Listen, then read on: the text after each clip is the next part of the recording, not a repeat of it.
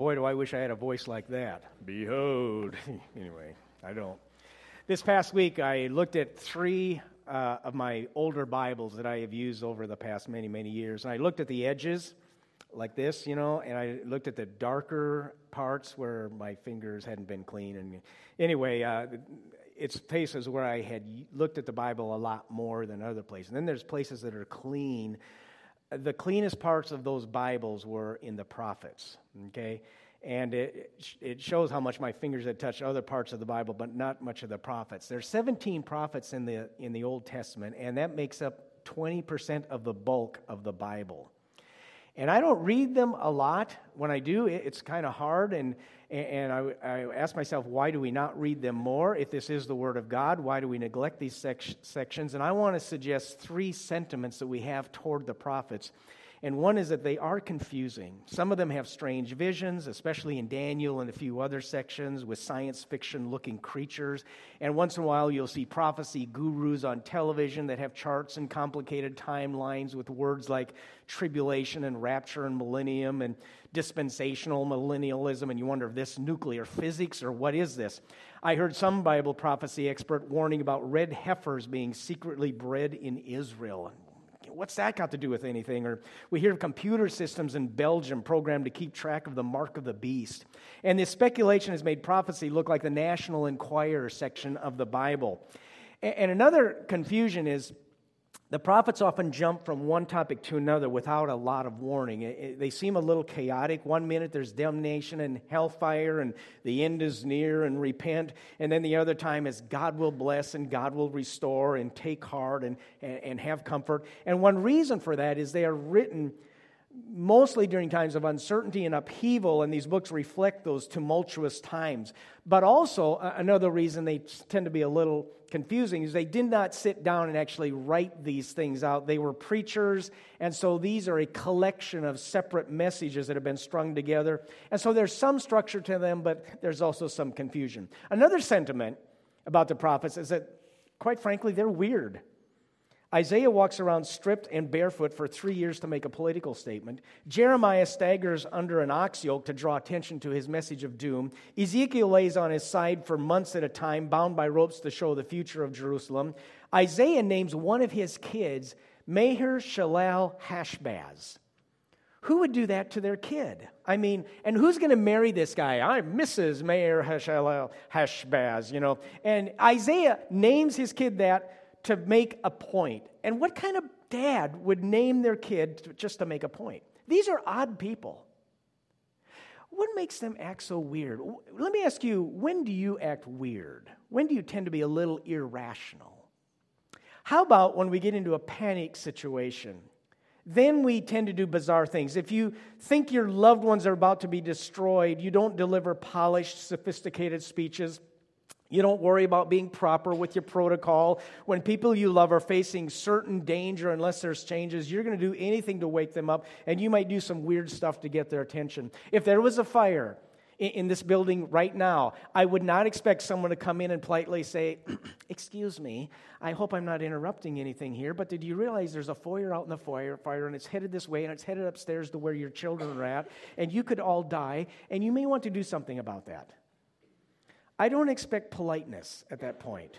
I expect someone to act like a madman and scream and act weird and let people know we're in danger. And that's why, at least one reason, the prophets act the way they do. The people they love are in danger. But I don't think weirdness or confusion is the main reason we neglect these guys. The main reason, I hate to say this, but to many, the prophets are just boring. And in an entertainment culture, there is no worse sin than being boring. You might wonder how in the world they could be weird and boring at the same time, but these guys pull it off. And in fact, do you know any preachers that are that way? Weird and boring? I don't know of any like that, and I'm sure you don't either.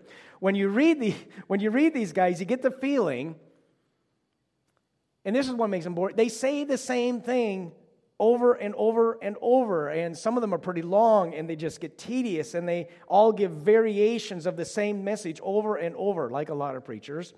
Isaiah is a long book, Jeremiah is even longer, and there's 17 of these guys, and it's almost like they're nagging the nation over and over and over, and you want to say, enough, we get it. Parents, you ever feel like a nag? Feel like beating your head against the wall with those words? Don't you wish you could just sit down once with that 8-year-old and give them a nice, reasonable talk on how they should behave, and then after you give them the talk, they get it, and they do it, and you don't have to nag them? Wouldn't that be nice? How many times do we have to remind them and keep repeating ourselves? And God is telling His people over and over the message to pound it into their thick skulls, and they're not getting it. So these guys are repetitious, they're nags, they're weird, but that's how some kids see their parents. You do weird nagging when you love someone, you want to keep them from destroying themselves. I'm going to give you one more reason. It's not on your outline, but I thought of this yesterday. Frankly, I think a lot of us don't like the message. Too much doom and gloom, too much destruction. Plus, talks a lot about economic injustice. That makes Americans a little uneasy to hear about that too. So, now that I've thoroughly convinced you not to read these guys, if they're confusing and weird and boring, why should I read them? Let me suggest a couple of reasons. And we're going to be in Isaiah through the month of February, just so you'll know. They are thoroughly modern. Isaiah and all the prophets deal with the very same themes that face us today. The silence of God. Why do you not act? Why do we not hear from you? Economic disparity, injustice. Why is there so much poverty and starvation? The seeming sovereignty of evil and the rampant wickedness in the world. Why is there so much bad? They do address the doubts and the pains and the questions, the complexities, and even the political issues that we face. There is nothing new under the sun, as Ecclesiastes says. So I've called this series Trusting God in Uncertain Times. Isaiah lived in times of uncertainty, and as we learn how God spoke to him, as we learn what God spoke to him, God will speak to us. Second reason to read them, they do reveal the nature of God. They reveal His holiness, His compassion, His righteousness, His wrath, His comfort. And one clear theme that really comes through in these prophets is we matter deeply to God. He is deeply, deeply concerned about His people, especially when they rebel and are unfaithful. I want to give you an analogy. Heard this several years ago. Imagine God going to a counselor. He makes an appointment with this counselor. He lays on the counseling couch. God is the client. He's paid $100 to be with this counselor for an hour. And he asks God, and this counselor asks God, tell me how you feel. And then God tells him. He says, I'll tell you how I feel. I feel like someone who finds a baby girl lying in a ditch near death. I take the girl home and make her my daughter. I clean her up and feed her. I adopt her as my own. I dote on her, clothe her, hang jewelry on her, teach her, pay for her schooling. I do everything for that girl. And then one day she runs away. I hear reports she's a drug addict, joined a gang, destroying her life. She's going to end up back in the ditch, I know it. When my name comes up, she curses it. I feel like she's twisting a knife in my stomach. I have done everything for her. I give her all this love and all this grace, and this is what I get in return. That's how I feel. And the prophets use all kinds of colorful examples like that to express God's sense of betrayal over the broken covenant of His people. So this is not some distant, uncaring deity out there somewhere. He cares. He's intricately involved in our lives. But also, I want to add this, God is not weak, of course. That's where the counseling analogy breaks down. He's not helpless. He is powerful and sovereign, sometimes given to violence and wrath and destruction. He is in control. He doesn't really need a counselor. In fact, He sends us a counselor, the wonderful counselor. So we're going to spend a few weeks in this book. I want to challenge you to read this week the first 6 chapters, and next week we're going to talk about chapter 6, which was perhaps the seminal moment in Isaiah's life. 6 chapters is just 1 chapter a day with 1 day off.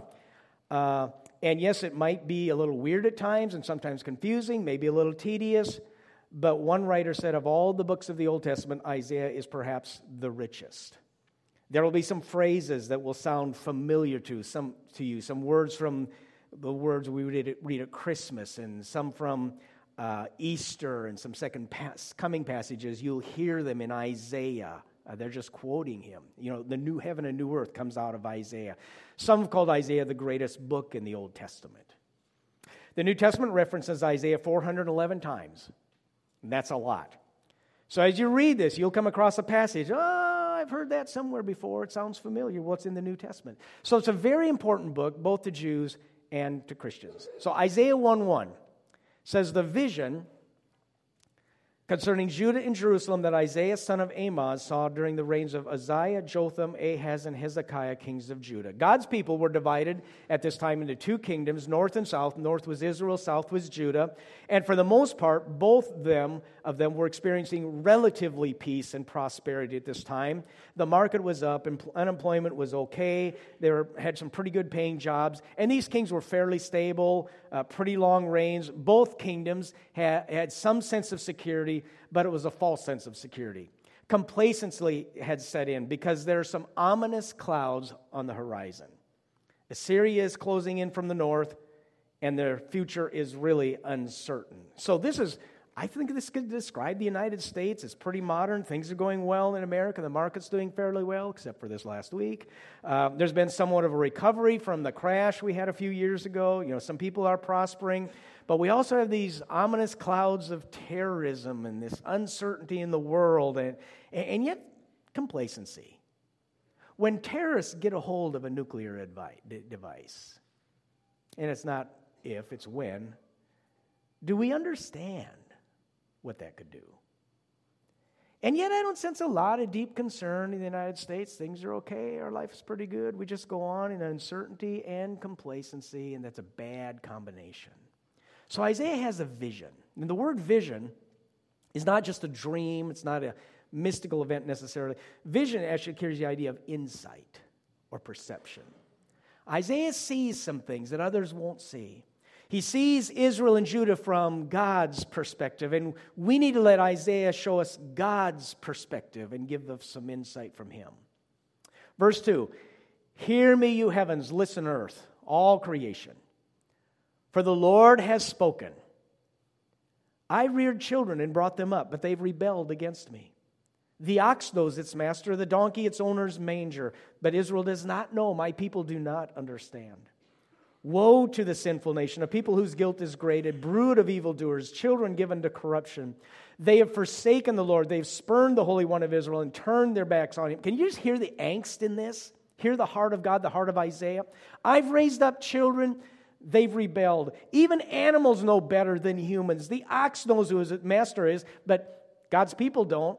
Why do you persist in rebellion?" He asks a little later on. The word rebel and rebellion, by the way, occurs 5 times, and I think it's really the main theme of this first chapter.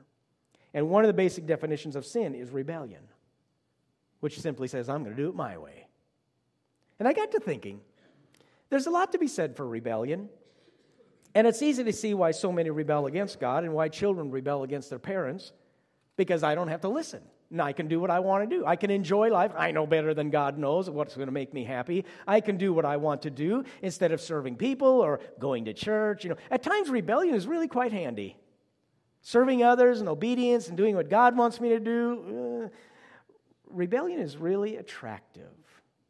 So Isaiah makes 4 points about it to give us some insight.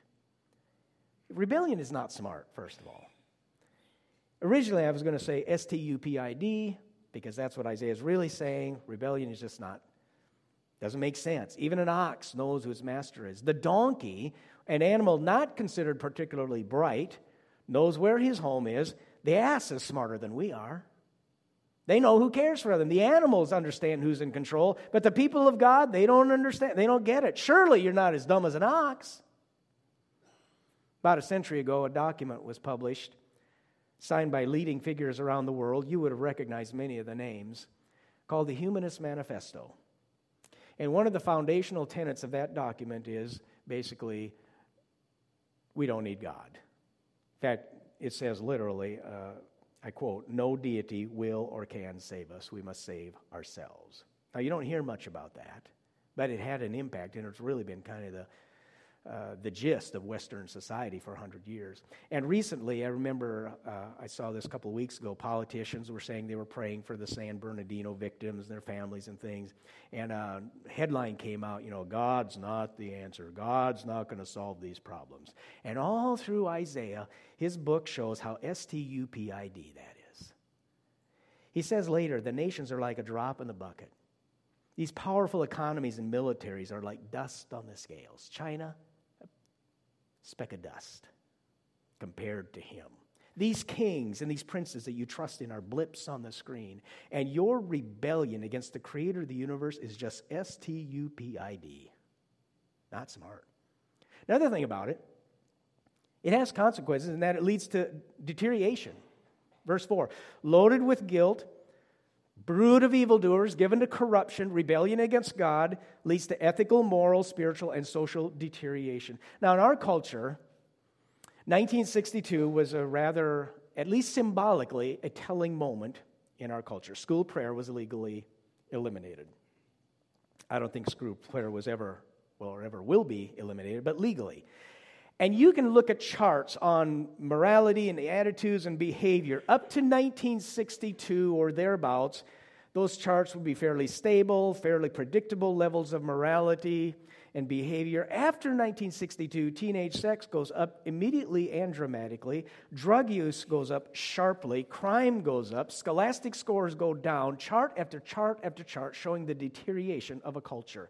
And I know there's other factors, but when you take God out of the system and rebel against God, you're going to start deteriorating. You take him out of your life, same thing's going to happen. I'm not sure that single act had all of that impact, that school prayer thing, but it was symbolic of where our culture was heading. And some of you might be old enough also to remember when Time magazine had a headline on the front page, God is dead. And we are where Judah was in the day of Isaiah, pretty well off, fairly wealthy, deteriorating, and clouds on the horizon. I never dreamed that one day I'd have to deal with some of the moral issues we have to deal with today, and we call them progress. That's what happens in rebellion. Third thing, rebellion can and does affect us, religious people. These are people of God he's speaking to. They worship him. In fact, down in verse 13, God says, stop bringing meaningless offerings. Your incense is detestable to me. New moon, Sabbaths, and convocation. I cannot bear your worthless assemblies. The Israelites were still worshiping. They were going to the temple. They were doing prayers. They were giving their offerings, doing the sacrifices, and thinking, we're doing what God wants us to do. And God says, stop. Stop it. Maybe they had a magical view of worship or maybe a dutiful view of worship, kind of like those who have a magical view of baptism. Once I'm wet, I'm okay. Or a magical view of communion. Well, I've done my duty this week. God says, I have no pleasure in those sacrifices. They're an abomination because they're not real. Even if you offer many prayers, down in verse 15, he says, I will not listen. Pray all you want. I can go to church every Sunday. I bow when I pray. Listen politely to the sermon, and God says, yuck. Because they were hypocrites. Their religious assemblies did not affect their real lives. They were still doing their own thing, exploiting the poor, not godly. Rebellion affects, maybe I should say infects, religious people. And then verse 5. Why should you be beaten anymore? Why do you persist in rebellion? Your whole head is injured, your whole heart afflicted. From the sole of your foot to the top of your head, there is no soundness, only wounds and welts and open sores, not cleansed or bandaged or soothed with oil. Your country is desolate, your cities burned with fire, your fields are being stripped by foreigners right before you, laid waste as when overthrown by strangers. Daughter Zion is left like a shelter in a vineyard, like a hut in a cucumber field, like a city under siege. Unless the Lord Almighty had left us some survivors, we would have become like Sodom and Gomorrah. Cities lie waste, country is desolate. If you act like Sodom and Gomorrah, you're going to get what Sodom and Gomorrah got. He's pre-seeing their future here. This is where their rebellion is headed. So rebellion has devastating consequences. Now we all know there's consequences for physical behavior, but then we want to turn around and insist there's no consequences for spiritual behavior. We are not offended by the law of gravity. We do not feel like it's unfair if we jump off a 40-story building and do irreparable damage to ourselves. That's what happens when you break the law of gravity. There's going to be consequences. And yet if someone has the nerve to suggest that there might be comparable laws in the spiritual realm, that person is pronounced as judgmental. Behavior has consequences in both the physical and spiritual world. The law of marital fidelity is much a law as the law of gravity. You break either one, there's going to be a price. And Isaiah will suffer because of their rebellion. Most people don't like prophets. They're too negative and pessimistic. They're not popular. They don't say what people want to hear, and they are kind of weird. And one of my jobs is to be a prophet. And I get pressure, every preacher does, to not say things that need to be said. I don't like being a prophet. I'll go home depressed some Sundays because I knew I said some things that people would be offended at. Not very popular message. Prophets in the Old Testament were not very popular for the most part because they had to say some hard things. Did they love the people? You bet. Their hearts broke for them. Did the people like them? Not usually. The prophets know we cannot get better until we diagnose the problem. Do you want your doctor to tell you what you want to hear, or do you want to hear the truth? So this chapter, the first chapter, he does not start off with good news. Isaiah is not comforting them, but I do want to suggest that awareness of bad news is central to our healing. I cannot get well until I recognize what's wrong. There are times I'm amazed that I can have some of the thoughts I have and the attitudes I have. The pettiness, the temper, the worry. I am amazed how much of that old nature is still hanging on. But I've also found when I come to worship, when I'm really aware of my shortcomings, the worship is richer, deeper, more meaningful because I understand deeper and deeper how much grace it took to save a wretch like me and how dependent I am. The mornings when worship is really powerful is not so much when I'm righteous and good and holy. It's when I know how unrighteous I can be and when I'm weak. We see some people who worship with gusto, and they're really into it and everything, and some others are thinking, they're a hypocrite because I know what they're really like. Well, maybe they worship with gusto because they know what they're like. And they know they have sin issues. And they know it took amazing grace to save them. You really can't sing, Lord, I praise you and I lift your name high. You can't sing that until you first say, woe is me, and I desperately need you. People who are aware of sin tend to have more humility. People who are aware of sin tend to be less judgmental because they see their own weaknesses. They tend to do less complaining because they realize how richly and undeservedly they've been blessed. They tend to be more grateful. They tend to be more joyful because they know the depth of God's love. They tend to be more open to God. People who are aware of sin tend to be the best worshipers and the best servants. It's not the righteous that are closest to God. If that's true, the Pharisees would have been the closest to Jesus. It's the humble. God's back in his counseling office, laying on the couch, and he's paid another $100. Says, I'll tell you how I feel. I feel like a man who falls in love with the most beautiful woman in the world. And I shower her with love. I do everything for her. When she hurts, I heal her. When she cries, I comfort her. I hold her. She is the apple of my eye, and I lavish gifts on her and love on her. And yet she lusts after my best friends and my enemies, and she'll go to bed with anyone who'll look at her. She stands on the boulevard and pays people to have sex with her. Unlike a common prostitute, she doesn't even charge for her services. She gives herself to anyone. And then comes back to me and expects even more out of me. I feel so betrayed, jilted, and used. That's how I feel. Do we get it? The more we understand this, the more we will lift him up and humble ourselves at his feet. Amazing grace. How sweet the sound that saved a righteous one like me. No, that saved a wretch. I once was lost in rebellion, but now I'm found. Was blind, but now I see. Let's pray. Thank you, God, for Jesus and for amazing grace that saved us from our rebellion. Lord, I pray that you'll let Isaiah's vision, his insight, become insight for us. Let his vision of who you are, your holiness and righteousness and your goodness be clear to us. And let us see clearly the rebellion in our own hearts. And let us see the goodness of your grace and that you have given us our only hope. You've given us life. You've given us purpose and joy. And may we live in lives of submission to your will. Lord, our everything belongs to you. Thank you for saving us. It's in Jesus we pray. Amen.